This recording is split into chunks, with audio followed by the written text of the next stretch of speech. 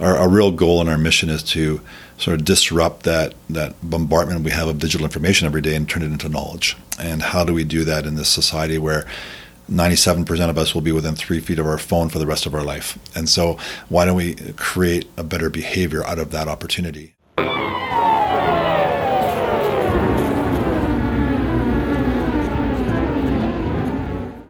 Welcome to Cross-Pollination, Episode 19. We're a member of the Alberta Podcast Network, powered by ATB. You're listening to Cross-Pollination, where we are here to plant familiar ideas in new soil. Our guests are original, creative, and bold. They've typically done something differently from other people in their fields and gotten interesting, sometimes unexpected results. I'm NB, and I'll be your host. This week, Cross-Pollination talks to a man with a bear in his office who just may be as comfortable outside a building as in one. No, it's not Wolverine, it's not even Survivor Man, it's Ron Thiele, president and co-founder of Xpan Interactive. Ron doesn't have steel claws, but the themes of his company and his own background are all about bold exploration. Xpan is based in Calgary, Alberta, and it provides a variety of e-learning services to international clients.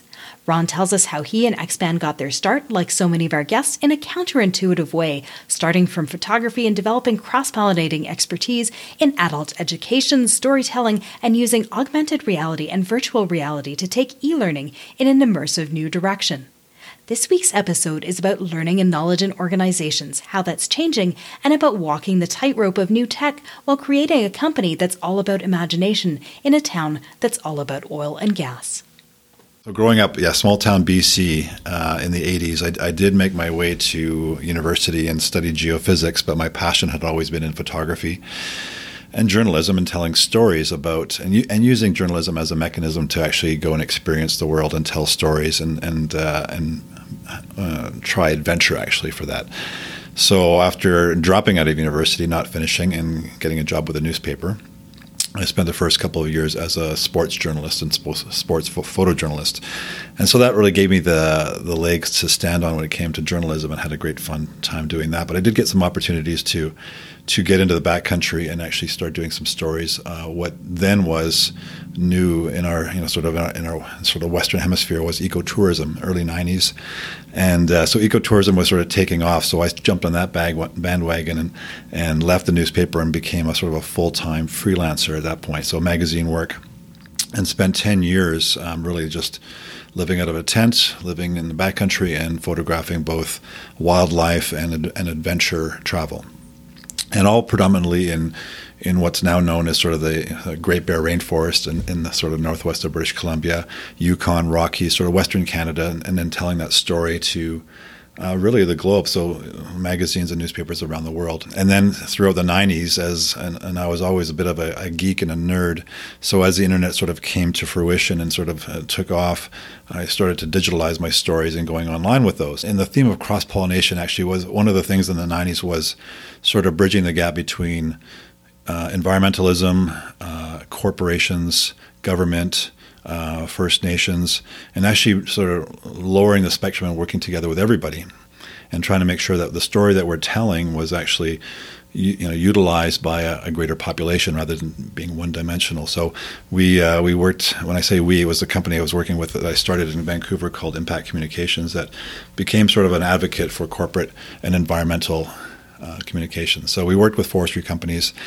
and then we took that all online throughout the 90s. And then, lo and behold, married with a child, needed a place to actually set roots. I felt that, traveling that much was a little bit problematic when it came to raising a family. So I moved to Calgary, where most of my family was, and created Xpan at that point. Xpan, of course, didn't start out fully formed doing what it does now.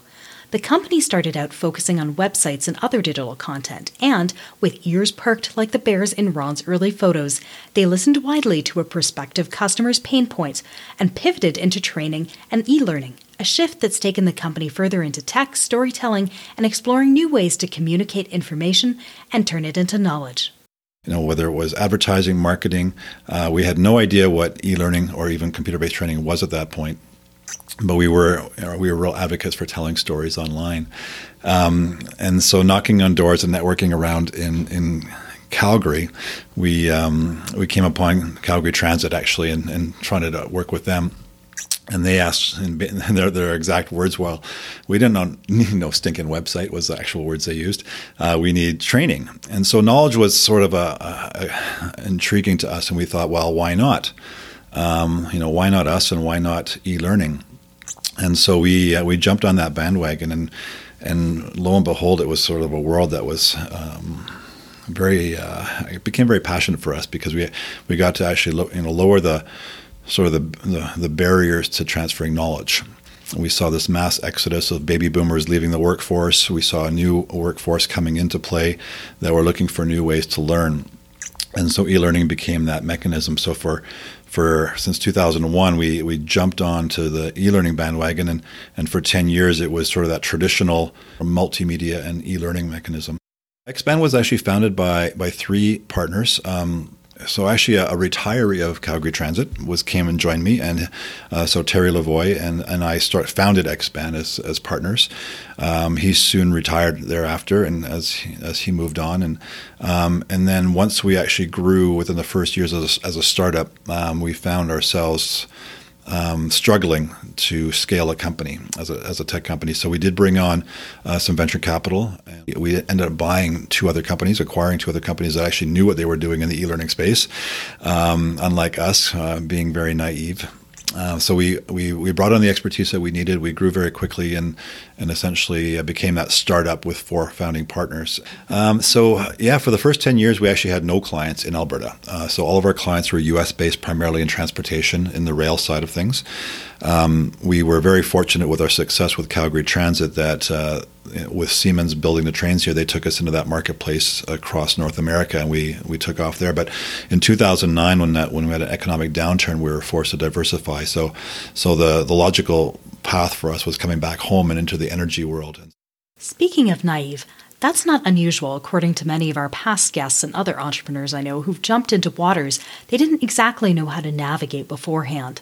Some have called it an advantage in being able to come to their field with a fresh set of eyes. Others have said it was a good thing they didn't know exactly what they were getting into, or they might not have done it. I asked Ron what he thinks about the role of naivete in starting a company, and where it's led in pursuing opportunities and growing a particular culture. Naivety is a blessing and a curse for sure. I mean, certainly if I look at all the things and all those sort of milestones in growth, and there was no straight critical path or trajectory to those, and so whether it was, I think staying humble and staying vulnerable and being open to those opportunities is always going to be important. So seeing, having your heart open to those ones, you never know where those opportunities are coming from. So having a network was very important to us as well. So making sure that integrity, empathy is one of our key values at Xpan. So having those things as sort of foundational values was really important. And we're always surprised and always still intrigued of where those growth opportunities come from in the next level. And since in this episode we're talking to an Alberta-based entrepreneur, if you're enjoying this episode, you might enjoy the podcast Let's Do Coffee by the Maudie Centre at NAIT. It's hosted by Daniel Van Veelen and produced by the Maudie Centre for New Venture and Student Entrepreneurship at NAIT. Each episode features an interview with a student entrepreneur or NAIT alumnus. They dive into topics that explore their challenges, questions, and fears involved in operating their companies. Let's Do Coffee comes out every 2 weeks, and you can find it at nait.ca/Maudie Centre. So Xpan does cool stuff, right? Well, what actually is it? The company provides online or e-learning services for large global companies in industries like transportation, health, medicine, retail, government, energy. Teams of employees design and develop content, others focus on video, rapid authoring, augmented and virtual reality. They've also developed their own e-learning platform, what Ron calls a super light SaaS platform, software as a service, as well as working with other e-learning platforms. Among other things, the idea behind e-learning is that it's dynamic, flexible, more widely available, more easily accessible, more effective, and sometimes cheaper than traditional style classroom learning. It can integrate learning material from many different sources and many different formats. Adding an adaptive artificial intelligence component personalizes the learning process, targeting areas like what users need to learn, their level of knowledge, skill, or other things. It can work to help users retain key information better and master the material. All this learning is pretty critical these days in organizations and industries where things are changing and where employees need to acquire knowledge coming into new roles as their roles evolve for many reasons. For companies focused on innovation, learning is pretty essential. So Xpan's platform is what we call a super light learning management system. So it augments typical enterprise level learning management systems that most large industry uses, and it's really good for contingency workforce development, interim workforce development, onboarding. It has a very robust artificial intelligence learning system for testing as well. So a lot of industry associations use it for professional development as well. So that's sort of where it sits. There are approximately 1,250 learning management systems on the market, and we found that there's a bit of a niche there on sort of that super light lower end SaaS model that utilizes essentially AI to adapt learning. As Ron mentioned, Xpan has also gone fully into the augmented reality and virtual reality worlds, AR and VR. They're hot new technologies where, as we heard in episode 10 with VisWorks, their use cases are still developing. That makes Xpan a bit of a leader in this field. They're helping to explore and develop new uses in relation to e-learning. Ron talks here about some ideas of how that might happen. Yeah, we went full into the AI world with our platform. We also went full in with AR and VR. And I think we're sort of in those early days of that industry, and there's a lot of companies that are doing very interesting things. The trend right now is trying to think of that sort of linear classroom learning and taking that into VR and AR, whereas I think we need to rethink it completely and how we can actually take people into that space. Mixed reality in general is going to be, I think, the biggest growth for learning, where you can actually overlay content and knowledge into a reality situation. And where VR, we call that sort of the empathy machine. We can bring people into a place where completely immerse them into a situation that they can understand very quickly of how to do things. I did say we were going to get warm and fuzzy with empathy. If you haven't heard, empathy's been suggested as one of the 21st century's most important career skills, from everything from understanding and designing well for customers to leadership and working closely in collaborative teams. In working with VR and AR, one of the interesting things about Xpan is their strategy in tapping second mover advantages in the market. As a company that pushes forward on new ways to use these technologies in a familiar area learning, rather than being a developer of those new technologies or bringing them into completely new applications, they can avoid incurring the risks that first movers do, putting in substantial capital to educate a market as to what the tech is and how to use it, or having to introduce it as a brand new product. It's a winning tactic in exploring with innovative technology, being ahead, but not so far out on the cutting edge to put Xpan or their clients at risk. Ron describes one of the VR projects Xpan has worked on that allows users to put themselves behind the wheel of some very big machinery. The VR project we're most proud of right now is in our partnership with Women Building Futures. They are sort of a national organization trying to increase the population of women in trades. Right now we're about 3% of the trades are women, and it would be nice to get that at least to 10%. So how do we sort of lower the fear or lower those barriers for women getting into the trades? So we created a platform, but also a VR experience for heavy equipment operations, and partnered with Finning and Cat to actually have an experience of what it's like to drive one of those massive machines. And it was great success. So we actually took that into the communities, First Nation communities, as well as conferences with women that are interested in getting into the trades. And great success so far. It went national, and we're having fun with that. That sounds like a lot of fun as an immersive experience. I asked Ron if he got to drive one of those massive machines. I didn't get to drive one myself, but the actual the production itself was we actually shot that VR experience in 8K cinematic 360, which at the time is about 18 months ago. There weren't very many people doing that in a sort of interactive space. So we actually brought a crew in from National Geographic, from Vancouver Film Scene, and helped us to actually shoot that with the success we needed.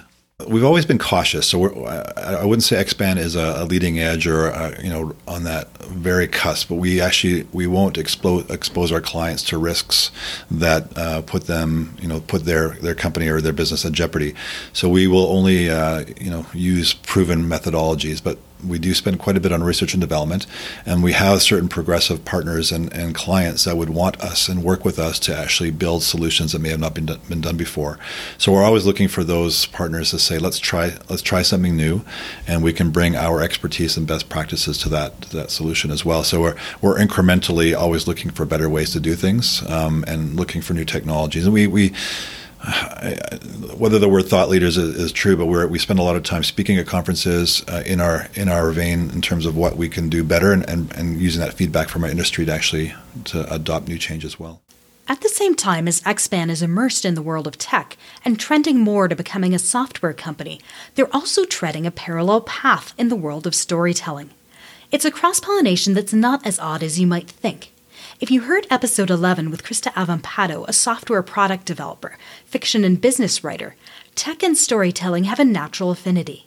In the world of e-learning, key information incorporated in the form of stories through case studies, examples, and other story formats can help communicate that information better, help people understand and retain it more clearly and strongly, and then go on to apply it. Understanding in depth the culture and values of Xpan's clients versus trying to build knowledge about specific industry sectors is key, Ron says, to creating e-learning experiences that are aligned tightly with their clients. This is putting good design into action and designing well to develop products and services that speak directly and deeply to people in the organizations they're meant for. Yeah, and so the one piece on that is that the modality that we use is more about storytelling, first of all, and not just adult learning principles, but it's also around aligning with our organization's culture and values as well.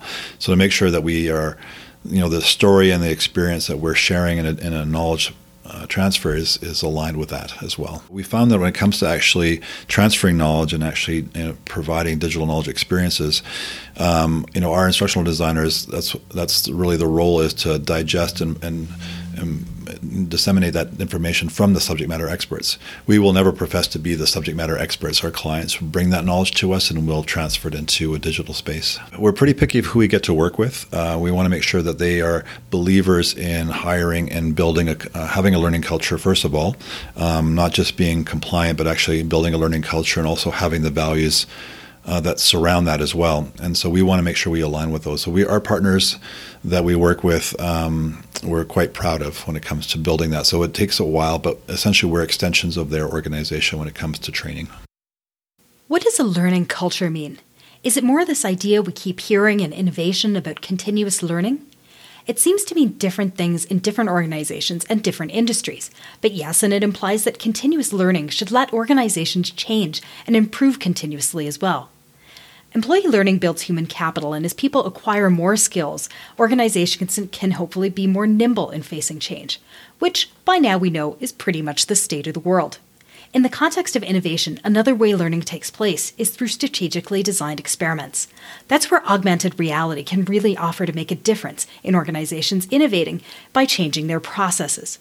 Process changes can be risky, challenging, expensive, and cumbersome, and AR can allow organizations to carry out experiments and simulate the effect of those changes before making them in practice. So it's potentially a powerful tool for a learning organization.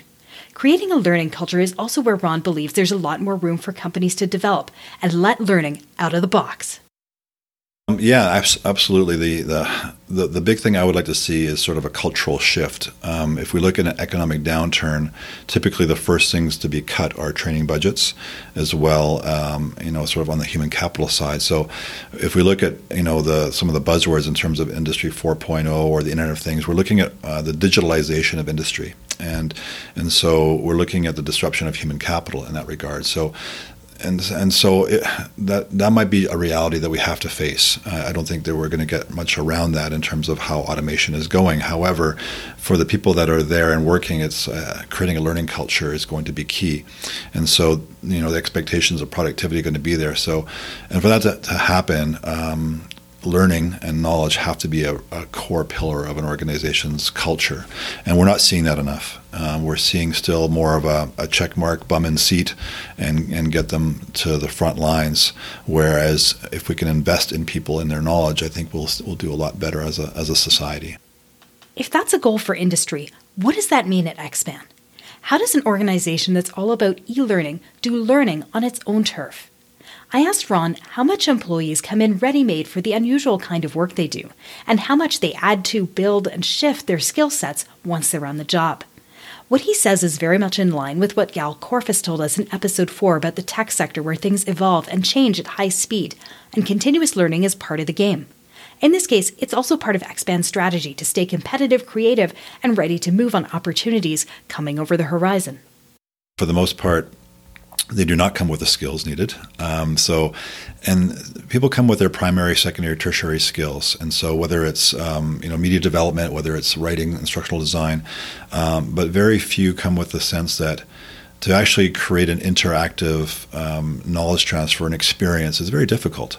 And to have one, and so all those elements that go into say a Pixar movie versus a Xbox game or a new film, those elements all have to come into learning as well, right? So that interactive and entertainment, the engagement, and just the production quality. So people come with their certain skill set, but quickly evolve to utilizing some of those extra skills as well.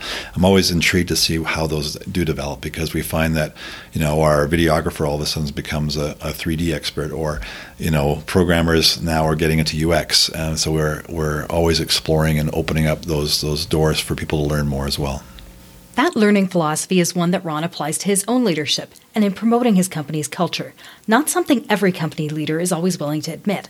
But not every company started through an unconventional path the way this one has, and then thrived in a city where talent is typically clustered towards the major local industry, energy. Yeah, I wish I could evolve faster, but it's too soon we get old and too late we get smart, I think is the saying. But no, I'm not a part of so much of the day-to-day operations anymore. In fact, I'm trying to keep up just as a leader as the company scales up, to develop those new leadership skills too when it comes to business development, operations, finance, all those things. So I'm trying to keep up to that evolution myself.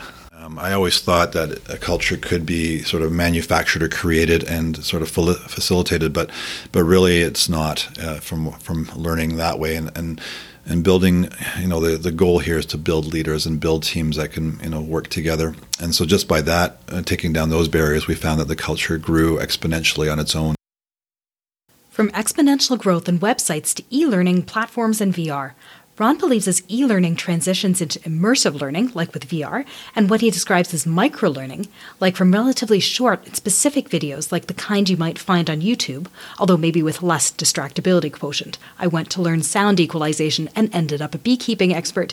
The next wave and opportunity for e-learning is in what we can do with our phones. And we see a disruption. We don't see a long future for learning management systems. It's still a growing marketplace.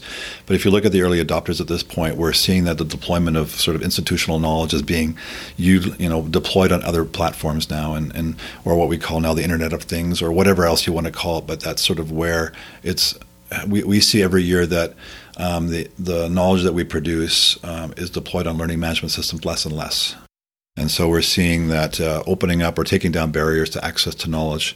And we're seeing it go two ways. So one is more that if you look at the YouTube generation and seeing where there's micro-learning, there's a lot of buzzwords there in terms of having a library of smaller pieces of knowledge as needed, just-in-time learning. And then the other side is more the immersive side, where it's, whether it's AR or VR, but that artificial intelligence that can actually provide the right knowledge there as well. So we are going through a bit of a transition right now, and for the sole reason that our whole industry is transitioning, and disruption or innovation or however you want to look at it. But we are converting a portion of our company to a SaaS model, so our platform will become we are moving to becoming more of a software company. And on one side and the other side, we are getting more immersive in our storytelling. We want to really explore the edges of what that looks like when it comes to transferring knowledge. And our real goal and our mission is to sort of disrupt that bombardment we have of digital information every day and turn it into knowledge. And how do we do that in this society where 97% of us will be within 3 feet of our phone for the rest of our life? And so why don't we create a better behavior out of that opportunity and utilize that flow of information for knowledge? And so building workforces and building workforces that can actually go home with that new behavior as well. So we're going to move more into immersive technology and more to the SaaS model. So it's sort of a fork in the road that we're going to explore both sides. at a fork in the road for a creative, imaginative company that's all about learning and exploration. If you'd like to know more about Xpan Interactive, and in particular if you happen to be an educational tech startup and you're interested in the creation of a tech incubator focused on that sector, you can reach Ron and the company at www.xpan.ca. If you enjoyed this podcast of Cross-Pollination about an Alberta-based company, the Alberta Podcast Network is powered by ATB Financial, which is on a mission to transform banking by making it work for people. They do this through their customer obsession and by innovating at the forefront of robotics, AI, blockchain, and the future.